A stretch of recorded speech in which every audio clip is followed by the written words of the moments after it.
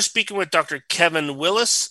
He's a regular guest in the new feature on talking about grit and the mental toughness of the game. And Dr. Willis, talk a little bit about the grit research. And I know that many of the things that you're talking about were in Angela Duckworth's book called Grit, The Power of Passion and Perseverance. I have the book. I'm staring at it in my office as we speak. And I thought she did an exceptional job of putting that together. And how much of her research influenced you when you started doing grit research for your book, and what you do in your own clinical work as well? Well, it's funny because in hockey, the term grit or gritty always sort of referred to that player that could really get under the skin of the opponent, right? The guy that could get people riled up, maybe was playing right on the edge of being dirty, and that's sort of where hockey in took the word. But I'm looking at it, I'm coaching my guys, I'm thinking, that's not what it means. That's not what it means at all. So that's one of the reasons why I decided to write the book, is because I wanted to sort of, set the record straight. That's not what it is. It's something different. And so got into her stuff. I did a lot of other research. Years ago, there wasn't a whole bunch on grit. Now there's a ton, because it's a cool word, right? It's cool to be gritty. But the idea was that there are certain people that have advantages that, given an opportunity to, sort of expand those advantages, they don't, right? They give away that advantage they had.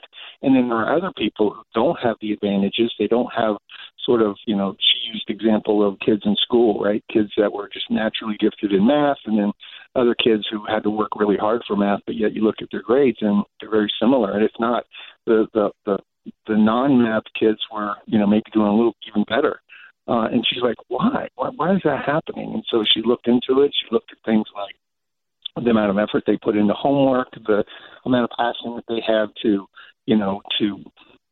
get the grades.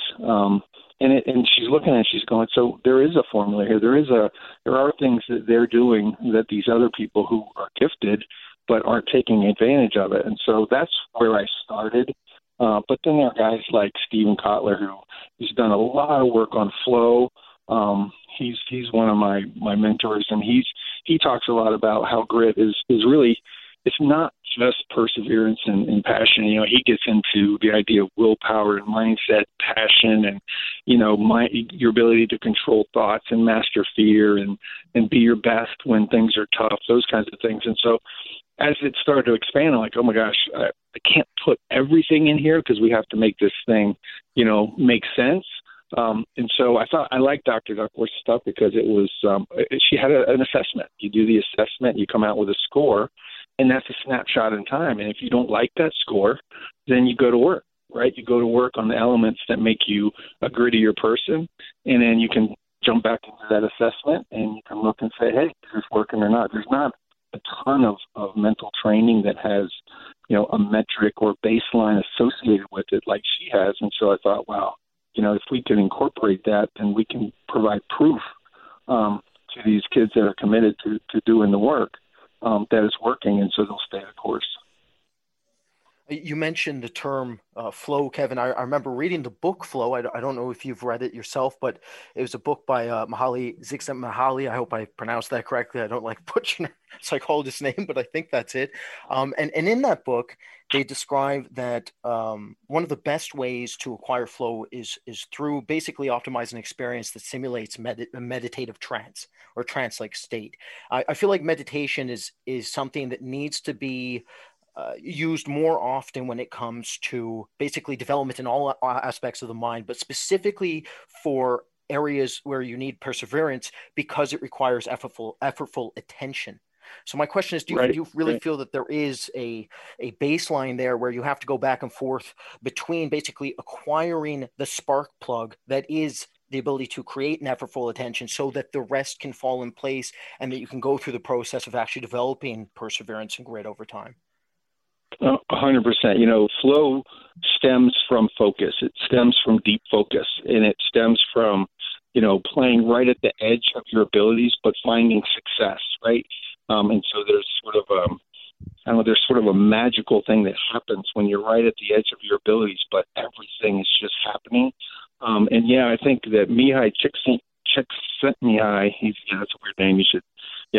He really dialed that in as far as the different aspects of how to get into flow. There's a list of 22 triggers that help people get into flow states. All of these things are things that we can teach, but it all begins with focus, and focus is a function of knowing what you want, right? Being committed to going after it and then staying the course on the path. And so I think that ties in brilliantly to grit, because grit is about focus. It is about attention to detail. It is about staying the course when things are difficult. And so that ultimately, I think any athlete is their ultimate goal is to be able to play in a flow state more often, because when you're in a flow state, you're playing your very best hockey, and you're burning less energy, and it's more enjoyable, right? So it's a wonderful thing to get to, but I think to get the flow, there are some gates that we have to pass through, and I think one of them is understanding that grit aspect. But I think you're spot on. I think the idea of mindfulness and meditation, these are things that we can train, and we do train these things. But it's one of those things that it seems so simple that it's almost like, are you kidding? This is really going to help me?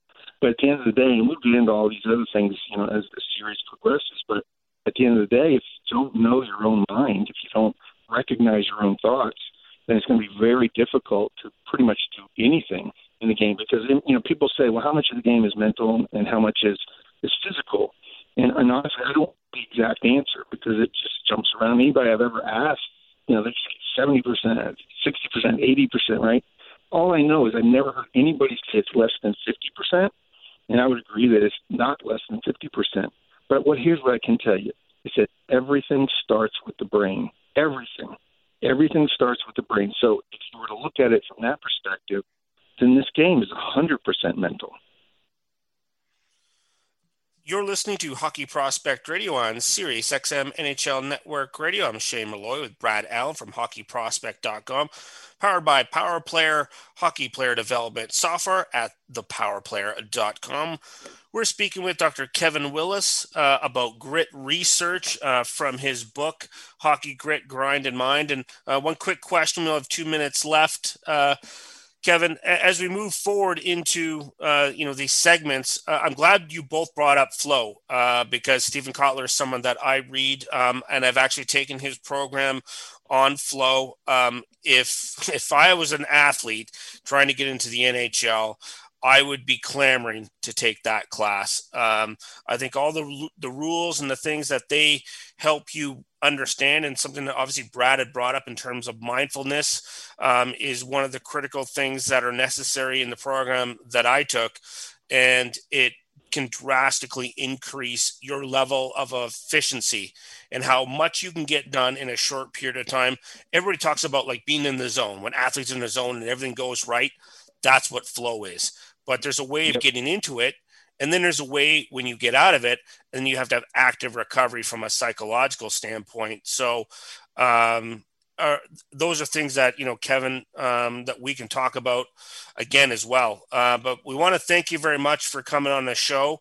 We really look forward to this new series of topics about getting into the psychology of the game and the brain and the mind and how important that is. So thank you very much for coming on today, and we look forward to speaking to you next week. Outstanding. I'll talk to you then. Thanks, guys. That's Dr. Kevin Willis. This has been another edition of Hockey Prospect Radio. I'm Shane Malloy, along with Brad Allen, and we will see you at the rink.